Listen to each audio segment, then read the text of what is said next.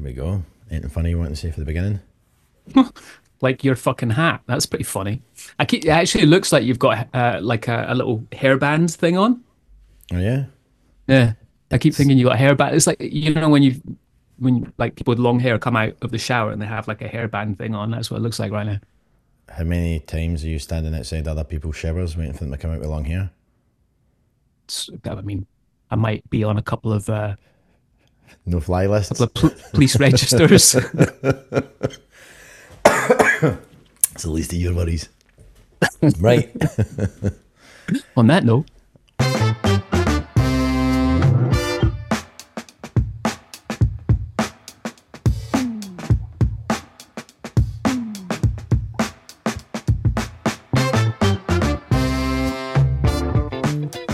Hello and welcome to a brand new episode of Not Another Whiskey Podcast, a show where it's not just the edits that are half cut, it's also your hosts. Hey! Hey! Now, today's show is a close look at some of the people who make the whiskey industry tick, a deep dive into the unsung heroes, some villains, and the folks who've really helped shape the world of whiskey as we know it today, either by their insane talents or lack thereof. Which is a perfect segue into introducing my co-host today. Laddies and lassies, give it up for the talents of Mr. Mitch Bouchard. you had to get that. You had to get that segue in there, mate, didn't you? Bastard. Bastard. Backhanded compliment, mate. Backhanded compliment. Anyway, how things, man? Yeah, good man, good man. I'm looking forward to this one. Yeah, I think this is like you said, this is the first in our series where we're going to go down this road of being quite serious, which I know is a little bit shocking for some people. You know, we even had to put down our glasses for a minute and do some homework for this one. So that was pretty intense. That's pretty hard for you, Nicholas, as well, because I know you struggle with that concentrating thing. You know, I know. but Adderall, please. I wouldn't say we're going to have some academic banter on this episode. I wouldn't go that far, but we're definitely going to dive into some of the depths of whiskey lore, maybe unearthing some tales definitely around these unsung heroes who have been quietly rocking the whiskey boat. You know, and these guys that we're talking about, both in the past and the present within the whiskey industry. We're going to be talking about people. We're also going to be talking about distilleries, and these distilleries and people, they don't always make it to the spotlight, but they definitely should, in our opinion. Right, Nicholas? Indeed. I mean, like you said, Mitch, we really had to put our thinking caps on and our very fetching tartan plaid. And let me tell you, like, deciphering through my scribbles of my malt-stained notes took a lot of work. But we're not just here to spill ink. We're here to spill a few secrets, the stories, and really kind of bring some of these processes and maybe a dram or two to life, right? Yeah, man. What are you drinking today? Nothing right now because it's 9 o'clock in the morning. Your point is? Although I was waiting for that one. I do have a little bit of whiskey tasting to do later this afternoon, and like when you hear me talking about some of the heroes that I'm chatting about, like I was like pulling out some cast samples like at 8 this morning and nosing through some of them, actually nosing through some Dalmores and stuff like that, particularly because I'm going to talk about some kind of heroes in the sherry world. What about yourself? Are you actually having a dram at the moment? Do you know what? I was just looking back and thinking, like, what am I going to have? But it's just coming into the weekend here. I'm almost ready for a dram, but not quite. Are you doing a damp January? Do you know? Yeah, damp's a good way of putting it, actually. Because I know you're not last dry. week, dude, it's not on purpose as well. You know me. I don't. You've I don't never done buy anything on into. purpose. Is that what you meant? Is that what you meant? You know me. Definitely dry January. I don't go in for that on purpose. But last week I got a cold, and it was a stinker, man. It knocked me for six. Like, I went down to Edinburgh, drove down there, did some stuff down there, and then just after that, I was just floored coming back up the road. So for that reason, mate, I haven't really been drinking an awful lot. I had a little dram last night, and I think it was the first time in a week and a half that I touched any booze. So can we mark that down as a record there? I think that's probably the longest dry spell I've ever had, maybe in my life. But yeah, it's been a fucking quiet week, mate. You know, January, just chilling out, not really getting up too much. Yep. Having a lot of laptop time, just getting a lot of planning done, which is not my jam at all. But I think you're the same as us, mate. We've been hit with a bucket load of snow here, so that's kind of hampered going out anywhere. I think we're up to about a foot right now of snow in Speyside, which is pretty insane to see. Yeah, But that is. Actually, funny enough, I'm looking at my office window right now and the snow is falling. what is it? children playing, having fun, shaking Stevens all over again. Yeah, but yeah, the snow is falling. I think we're going to get between, maybe 5, 6, 7 inches again today. But cumulative snowfall over the next 24 hours. So that's pretty good. Yeah, man. Well, I'm looking forward to it. You know when snow falls and you get excited about it, and then you're like, yeah, you go out in it. It's still really nice. We were just out for a walk just now. It's still really crisp, and we actually walked right above the Daoyuan distillery, and it's a blue sky day here in Speyside, and it just looks stunning looking over the mountains and everything. Yeah. But I'm kind of getting over the snow now. I'm like, all right, you can go away. Yeah, you're done. Nah, I'm done. 4 days for me, it's like Vegas. I just want to tap out, Talk about coughs, you can tell I still got a little bit of a residual cold kicking through my chest at the moment, but that's I know what you mean, but I've started going in another direction where it doesn't bother me anymore. It used to be that point where when I was traveling all the time, it was such a inconvenience to have snow. All the flights would be delayed, the roads were a nightmare, like it was really tough. Now I'm more like, you know what, I quite enjoy it. I'm fully prepped for it. I keep my snow pants at the front door. Like I've got snow boots at the front door. Like there's like a big kind of rolled carpet that's out at the front door. So when you come in from the snow, you just kick your boots off there and that's it. I quite like that. So I think if you're prepared for it, but you don't care too much about what you look like. If you're trying to go out to a business meeting and you're dressed in like, you're walking around with a suit and a pocket square and Dapper Dan usually. So trying to put a snow jacket on top of that doesn't really do you justice. But for myself, dressed like a hobo. Can I just translate for all the listeners in the UK? When Nicholas said snow pants there, he actually meant to say snow trousers. Since he's turned American. Oh yeah. Your snow pants, mate. Get your snow pants on. Oh my gosh, you're so funny. Yeah, my snow pants. Yeah, exactly. There you go. Right, listen, before we get into this, we got some housekeeping to do, right, Nicholas? Yep. Remember last week, listeners, we did a new section on Guess the Distillery. Now, I know everyone's been waiting on the answer with bated breath for this. I can feel the tension with our listeners as to what that distillery was last week. But as promised, we did put the clues up on our Instagram page, and we had a load of answers. So thank you so much for all those who made the effort to answer that with all the clues. So a few people put in Bowmore, which was a good shout. We also had a few answers of Jura in there. Unfortunately, they were wrong. I'm not going to name and shame everyone, though, because that would just be a horrendous thing to do. But kudos to all those who wrote in with the right answer. And there was quite a lot of people who got this right. So, who got it right? Well, we had Matt, a.k.a. the Drambler, wrote in with the right answer. Ewan from Glen Turret, shout out to my boy there, doing a great job hosting at Glen Turret. Well done, Ewan. Paul, a.k.a. the Whisky Share, got it right as well. Funnily enough, Alistair Day got this right. And at this point, I'm going to say the answer because it was actually Rassy Distillery, and Alistair owns Rassy Distillery. So, Alistair, as I said to you, if you'd got that wrong, I would have given you a bit of a slag in there, mate. So, well done to you. Words of Whiskey got it right. Eric Letaire, I think it's pronounced, got it right as well. Ian Bruce and Ryan from Eight Doors Distillery all got the right answer of the Rassy Distillery. Absolutely. So, for this week, Mitch, for all those budding whiskey geeks out there who love that little bit of mystery, here are some clues to guess our next whiskey mystery distillery. So this Highland distillery dates back to the 19th century. It has burnt down at least 3 times, and at least once of those instances was under very suspicious circumstances. And before being modernised, up until 1963, the entire site was powered by water wheels and a steam engine. So those are your clues. Answers on a postcard. What am I? Who am I? What's Who makes my name? a whiskey like this? Exactly. Who would I be? So there you go. Mate, I thought I knew this one, but then when you got to the water wheels and steam engine, that kind of put me off a little bit there. So yeah, I'm going to have to put my thinking cap on. Aye. But yeah, excellent sleuthing opportunities there for everyone listening. As always, we'll punch these up on Instagram, on our stories, get some feedback. Anyone gets it right, get a little shout out on the next show. But before we get into the Unsung Heroes, let's take a moment, I think, to acknowledge the real life unsung heroes of the whiskey world right now. Thanks, man. And I'm talking about... Thanks. No, not me. I'm not talking about you, mate. I'm not talking about you.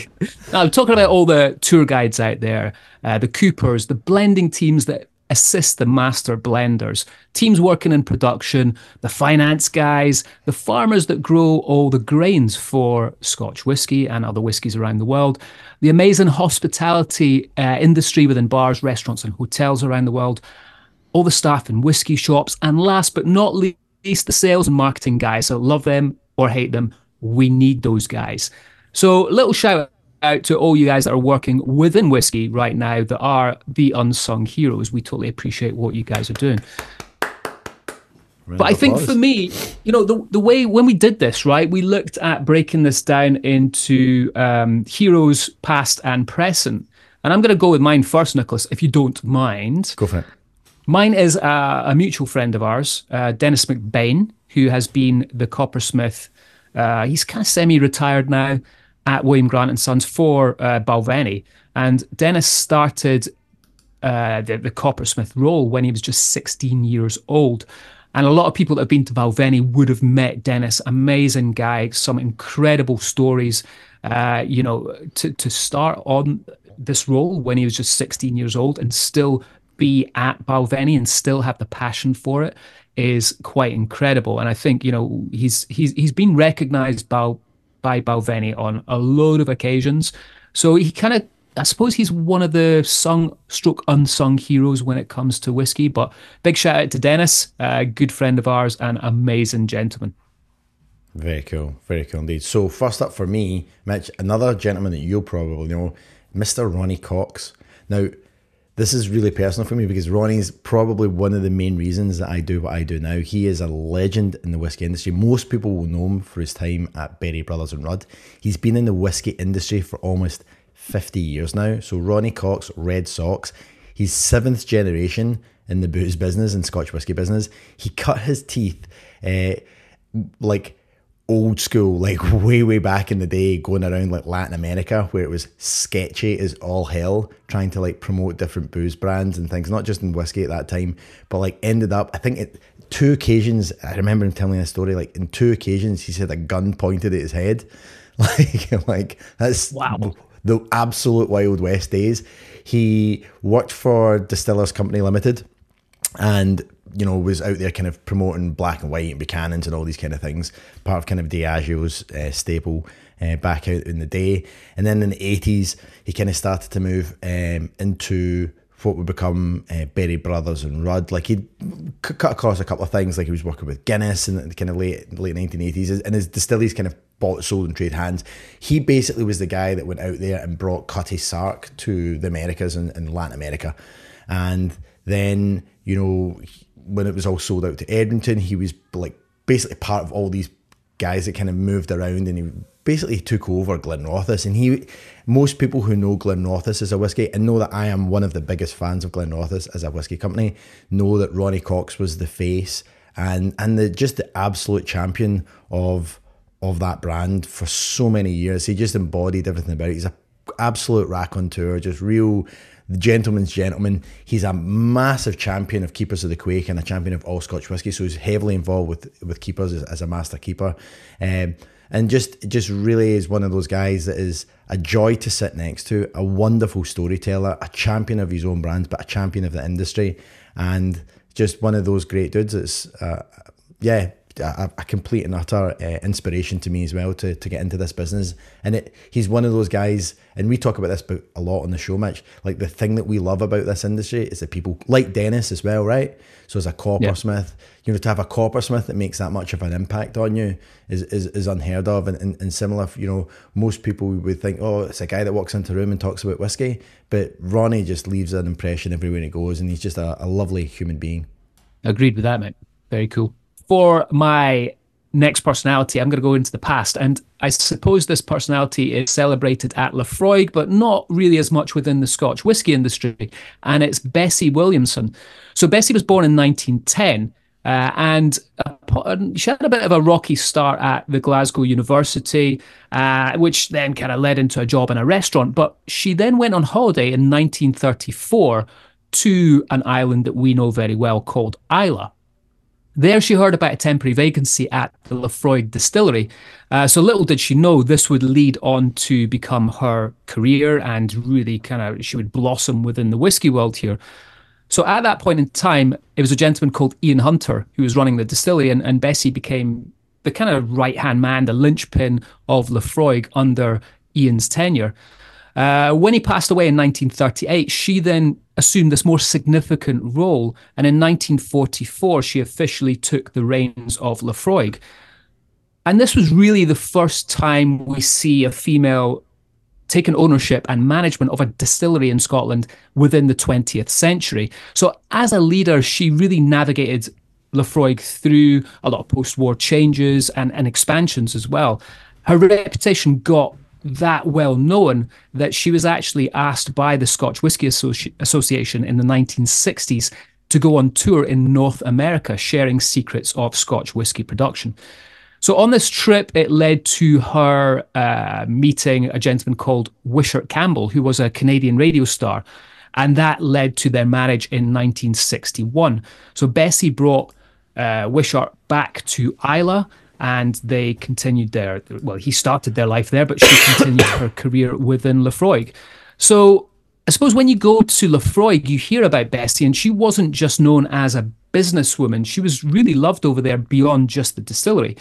She led the Scottish Women's Rural Institute, earning her an Order of St. John in 1963. She was also known as a person who really gave a lot of jobs to people on the island, to the point where she was kind of known just to be supporting the locals so much. Some of them had jobs that didn't really need to exist. But in the long term, she ended up selling the distillery to Long John Distillers in the 60s. She remained at the helm until her retirement in 72, steering the distillery through a lot of challenging waters and really pushing Lefroy to what it is today. So absolute legend within Islay, and I think it's also really important to we've talked about Helen Cummings on the show before, and I think Bessie's really cut from that lineage as well when it comes to this old school woman within whiskey that doesn't get talked about as much, which as we all like to do within the industry now, is really promote that side of the business as we should be, because it's not seen as this male dominated industry anymore. So we cheers to Bessie, amazing woman. What an amazing woman. I mean, like that roll of things you were running off there, Mitch, I was like, holy heck, and she invented the cure for COVID-19. What about that? What an amazing person. Let's give her the credit for that too. Dude, can you imagine running a distillery on Islay at that time? That must have been a tough gig. Yeah. Absolute rock star. So then, Mitch, if you want another person, this is a pretty controversial one. This is someone who I genuinely believe is a hero in our industry who would absolutely go unnoticed. And the reason I chose this person is because he has influenced so many of the biggest single malt Scotch whisky brands specifically in his talent. But unless you knew behind the scenes who this person was, this name would never come up. So the person I think is a bit of an unsung hero is Mr. Antonio Flores. Now, Antonio Flores is the master winemaker and master blender at Gonzales BS Sherry House. Now, this sherry house is the biggest provider of sherry casks into the Scotch whisky industry for the best barrels. So think of Macallan, think of Dalmore, those just two right off the bat that people think of as big sherry bomb whiskies. They're buying their barrels from Gonzales BS. But Antonio Flores has been making the wines there for 45 years. He is literally the Richard Patterson of the sherry world. Like him and Dickie Patterson are like two peas in a pod. Very, very good friends, and I think they've been friends for 30 something years, if not longer. This guy, Antonio, was actually born inside the bodega. So he was born on the floor of the sherry bodega. His mother gave birth to him inside one of these sherry houses. His father worked in the industry. He's only ever worked for Gonzales BS. So his entire life's work was dedicated to making some of the best sherries in the world. And that was it. From the age of 11, he was handed, literally a chalk and told, look, go along, nose and taste these barrels, see what you think's impressive, start to score up some of these wines. And this is what he's dedicated his life to. The reason he's my unsung hero is because of the quality of what he does. We get some of the best barrels in the world coming into the Scotch whisky industry that shape some of those iconic single malt Scotch whisky brands. So, for those of you that have never tried sherry, go out and buy it. Go out and buy Gonzales BS wines. They are absolutely breathtaking. Tio Pepe is probably the biggest known Fino sherry, which isn't something that we particularly use a lot of in the Scotch whisky industry. But their Olorosos, their Amontillados, their Palo Cortados are some of the best wines you'll ever get in your life, and definitely well worth going out and finding. But that's what I thought Antonio has brought to our game, and definitely somebody that would fly under the radar unless his name is brought to light. I like that, mate. Very cool. And I also like the fact that I'm going to be going over to Spain, to Jerez, next month. So maybe we can get him on the podcast while I'm over there. 100%. Doesn't speak a lick of English, but he has a gentleman who follows him every single day, side by side, who is his translator. Because you can imagine everywhere he goes, people are asking him questions. So he's got somebody who literally follows him around and speaks and translates back and forth for him. Rock star. Yeah. Absolute rock star. Brilliant. Really cool dude. Actually, nice, I like that one. I'll tell you who you should speak to who'll give you could probably set up that introduction for you, is Daz. So he is still useful for some things. No, he's not. I just spoke to him the other day. Anyway, moving on. But if anyone does have any good contacts over in Jerez, give me a shout, because I will be going over there for about 4 or 5 days towards the end of February. So looking forward to that. So I want to move this on, take it away from personalities. There's some amazing personalities that we've just mentioned there, but let's talk about distilleries, Nicholas. Now, for me, an unsung hero of the whiskey industry when it comes to distilleries is probably one that a lot of people might not have heard about, which is Kennet Pans. So Kennet Pans is situated on the Firth of Forth, just by the Kincardine Bridge on the Fife side. Now, I've actually done a video of this distillery, and I did it back sort of during lockdown. I went in there, and it was a good friend of mine, Tom Jones, not the Welsh singer Tom Jones, other Tom Jones that I used to work with in Diageo. We went round there, and we kind of, and it's amazing to see, because it's really kind of preserved back from the 1700s. And we did a video on it, and the owners of the building weren't too happy, so I had to take the video down. But anyway, that's a long story about me almost getting arrested. But it really is a significant distillery when it comes to, I suppose, the commercial production of Scotch whisky.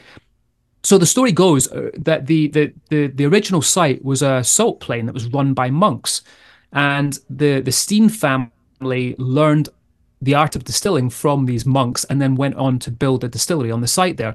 So it actually dates back to 1720. We don't have an official date when the first bit of whiskey was made there, but we do believe, or we kind of know, I suppose, that it was the first distillery to produce on a commercial scale, to the point that by 1770, the amount of tax that was being paid on this whiskey was more than the land tax on throughout Scotland at the time. So it was owned and run by the Steen family, who eventually combined with the Haigs to become one of the powerhouses of whiskey making. But the Steens ran the distillery until 1825. At that point in time, they'd actually created another distillery just up the road, and it was one of the first distilleries to have its own railway track and steam train running between the two distilleries. So the Steens were really clever in what they did. The location of this distillery was right on the water, so they built a pier, and they actually had a fleet of 9 ships. Now, what was happening at this point in time was, you could argue that it wasn't really whiskey that was being made by the definition that we know of today. What the Steens were doing was they were actually shipping the liquid down to London, where it was getting rectified and turned into gin. Now, there came a point where the distillers that were making gin down in London got a little bit pissed off with this. So the laws were changed that basically put the taxes on the liquid that was coming down through the roof, and essentially put the Steens out of business at Kennet Pans. So by 1788, they were in debt to a tune of £700 £500,000. Now, that equates to about 150 million in today's money. They became so desperate at this point, they even tried to bribe an excise officer and they got caught for it.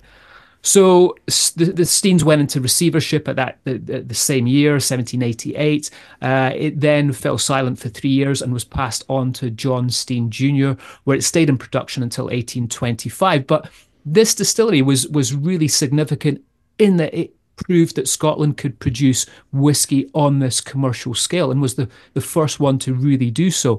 So if you are around about that area in Scotland by Kennett-Pans, Clackmannanshire is where it's based. I highly recommend a little visit down to it. I do have some amazing footage of actually going into the warehouses. It's this huge warehouse that still exists. It doesn't have a roof on it anymore. There's trees growing through it. It's unbelievable to see it. It is all kind of fenced off now, so it's tricky to get into. So if you do go down there, you can look at the site from the outside, but kind of really interesting spot to see when it comes to the history of Scotch whisky distilling. So that's me. That's Kennett-Pans. Nicholas, did you know about Kennett-Pans? I did not. What a history lesson that was. Fantastic. Every day's a school day, my friend. Every day indeed. Yeah, that's super cool. Like, do you know what? See, when I was thinking about this, like, obviously you've gone a real deeper dive into it. And when people hear my distillery of choice, they'll be like, well, especially in Scotland, you'll be like, of course we talk about that, because in Scotland, this is quite a hailed distillery. But in the United States, every time I speak to people about this distillery, folk are like, oh, I've never heard of it, or I've seen it on the shelf and I don't buy it. And I'm like, this blows my mind. And the reason this distillery sticks out so prominently with me, it's an Islay distillery. My brother David, this is one of his favourite drams, and it was my brother David that gave me a dram of this for the first time to try, and I fell in love with it. I just thought, holy shit, like I'd never had... I don't really think I'd drank an awful lot of whiskey in my life up until this point anyway. You know, I'd probably had some Glenfiddich and some Glenmorangie and things like that, and maybe a few of the kind of lighter styles. But for me, this was Bunnahabhain.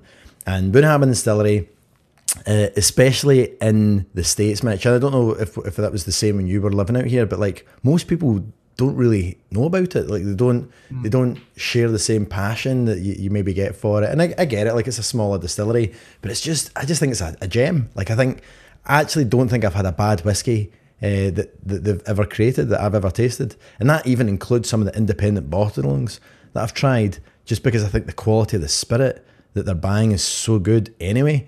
So this is the distillery. It dates back to 1881, obviously on the Isle of Islay. Bunnahabhain probably is such a problem for people in the States because it's a difficult one to spell and to look at and then to pronounce, right? So I understand 100%. That as well. And it's just one of these distilleries that it's known to be one of the milder styles. So it's not traditionally a heavily peated whiskey. In fact, a lot of the whiskies that they produce are non-peated. But just this, it's such a remote little distillery. Even right up until 1993 was how it was predominantly accessed through ships. Like even there wasn't a road on the island up until the 1960s when they actually built a road to the distillery. But even then, up until 1993, they were still getting deliveries by ship because it was such a remote location into that kind of harbour mouth. It is hands down my favourite distillery on the island. I just think it's such a beautiful location. It just feels so tranquil, and it almost reminds me of the Scottish, the movie The Beach with Leonardo DiCaprio. It's like the Scottish version of that. Version. Isn't it? Like when you think about it now, you're like, holy shit, like it's still got that kind of, like the little natural harbour, like it kind of claws around itself and just protects the distillery right on the waterfront. It's just one of my most favourite distilleries. It's an unsung hero, definitely. You can get independent bottlings on, like Duncan Taylor, Douglas Lang, the Boutique Whisky Company all do kind of independent bottling releases of it, and they're worth finding because they're all excellent. But Bunnahabhain's distillery own releases, I think the 12-year-old is probably one of the best 12-year-old whiskies on the market. Their 18-year-old is definitely one of the best bang for buck 18-year-old whiskies on the market. And then their higher end stuff, they've got 25, 30. I was very fortunate enough to try their 40-year-old maybe a few years back. And it's just wonderful. Then they've got some peated whiskies as well. Tochuk was the last one that I tried. I don't know if you've had that. I've actually got a wee bottle of it sitting behind me as well. It's a nice wee dram if you like the kind of smokier stuff. I'm with you 100%. Definitely an unsung hero. You'd like it even more now because their tasting room that they've recently built, and I think the tasting room was probably like 3-4 years old. So I don't know if you would have seen it since you've been back to Islay, but they built it like right on the waterfront. So they've got this amazing patio. And now, before it would be like you could go onto the pier and then you'd see the water. But now you actually sit in the tasting room and take your dram outside. And last time I was there, to your point, super chill day, and the water was just coming in, just washing over the stone beach there. And it was just so tranquil. It was almost like putting me to sleep. A little bit like when I do this podcast with you, Fair enough. Understandable. Well, but no, I agree with you on the pronunciation, and I don't think they do themselves any favors with the way they name their expressions as well, because they're Gaelic very traditional and very Gaelic forward, which is fine, right? I love that juice. It's fantastic, fantastic liquid. Yeah, really and it's not like it's so underpriced out here in the US market. It's probably priced in the same that you would find it in the UK, but the cost of everything up here tends to be a little bit more expensive just because of all the shipping, freights, cost, taxes and everything else. But it's not. It still sits on the shelf at, the 12-year-old you can pick up for under $40 a bottle, which is insane. And they've got a 12-year-old cast strength out now, which I don't know if is available in the US, but I've not seen it yet, but I'll keep my eyes peeled. And maybe the fine folks there at Distell will like to get on board and ship a few bottles out here. Hint, hint, nudge, nudge. Mate, that's my jam, not yours. I know. Mitch, it is time for Joke of the Week. So I'm going to shift the game a little bit on you because this is quite funny. So, for those of you that know me, know I love like a crappy dad joke. So my business partners, Lauren and Rachel, sent me a joke a day calendar with dad jokes on them, and I'm just going to quick fire from the 1st of January to January 19th, a spitball of horrible, crappy dad jokes. So you ready? Right. Let's go. One after the other. I'm ready. Right, you should never tell someone that you love them on January 1st because it's only the first date. Did you hear about the houses that fell in love? It was a long-distance relationship. What do you call a factory that makes okay products? A satisfactory. My wife asked me to put ketchup down the shopping list. Now I can't read anything.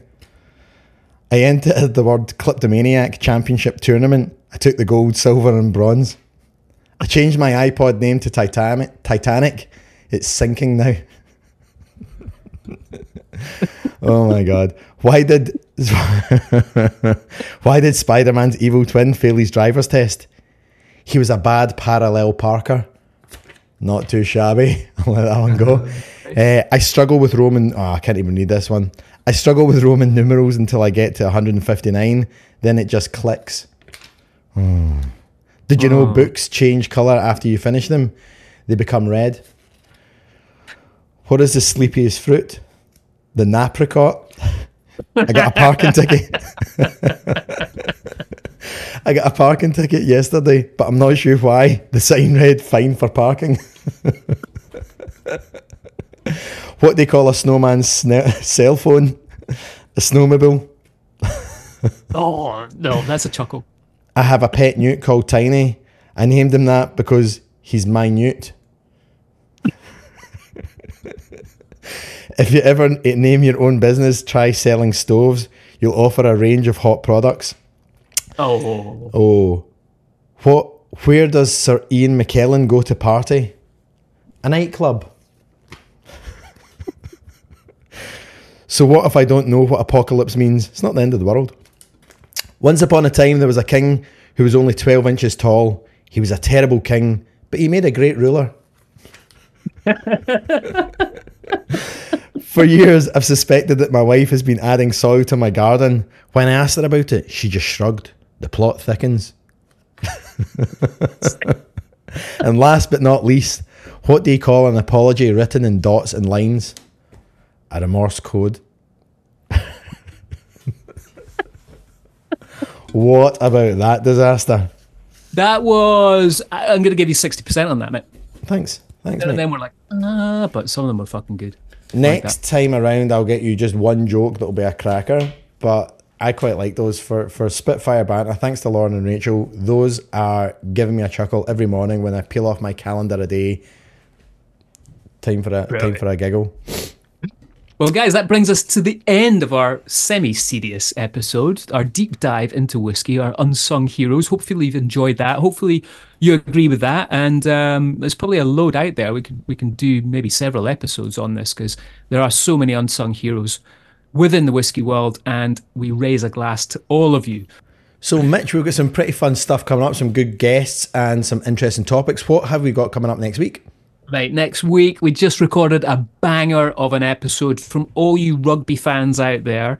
You might remember Rory Jackson and Chris Cusseter, both Scotland internationals. We sat down with both of them because they're now in the whiskey industry in different roles. Chris over in California and Rory working for Glenturret. So we sat down with them. We chat all things whiskey, all things rugby. So that's going to come out next week, mate. That's a good one. The Six Nations is about to drop, and also there's a Netflix series about to drop about the Six Nations as well. So, it's like we planned it, mate. It is like we planned it. Look at us ahead of the curve. Right.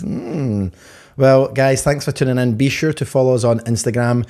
Be sure to like and subscribe to Not Another Whiskey Podcast, wherever you're streaming your podcast for free. As always, your love allows us to continue to do this and bring this show to you ad-free for now and for free for now.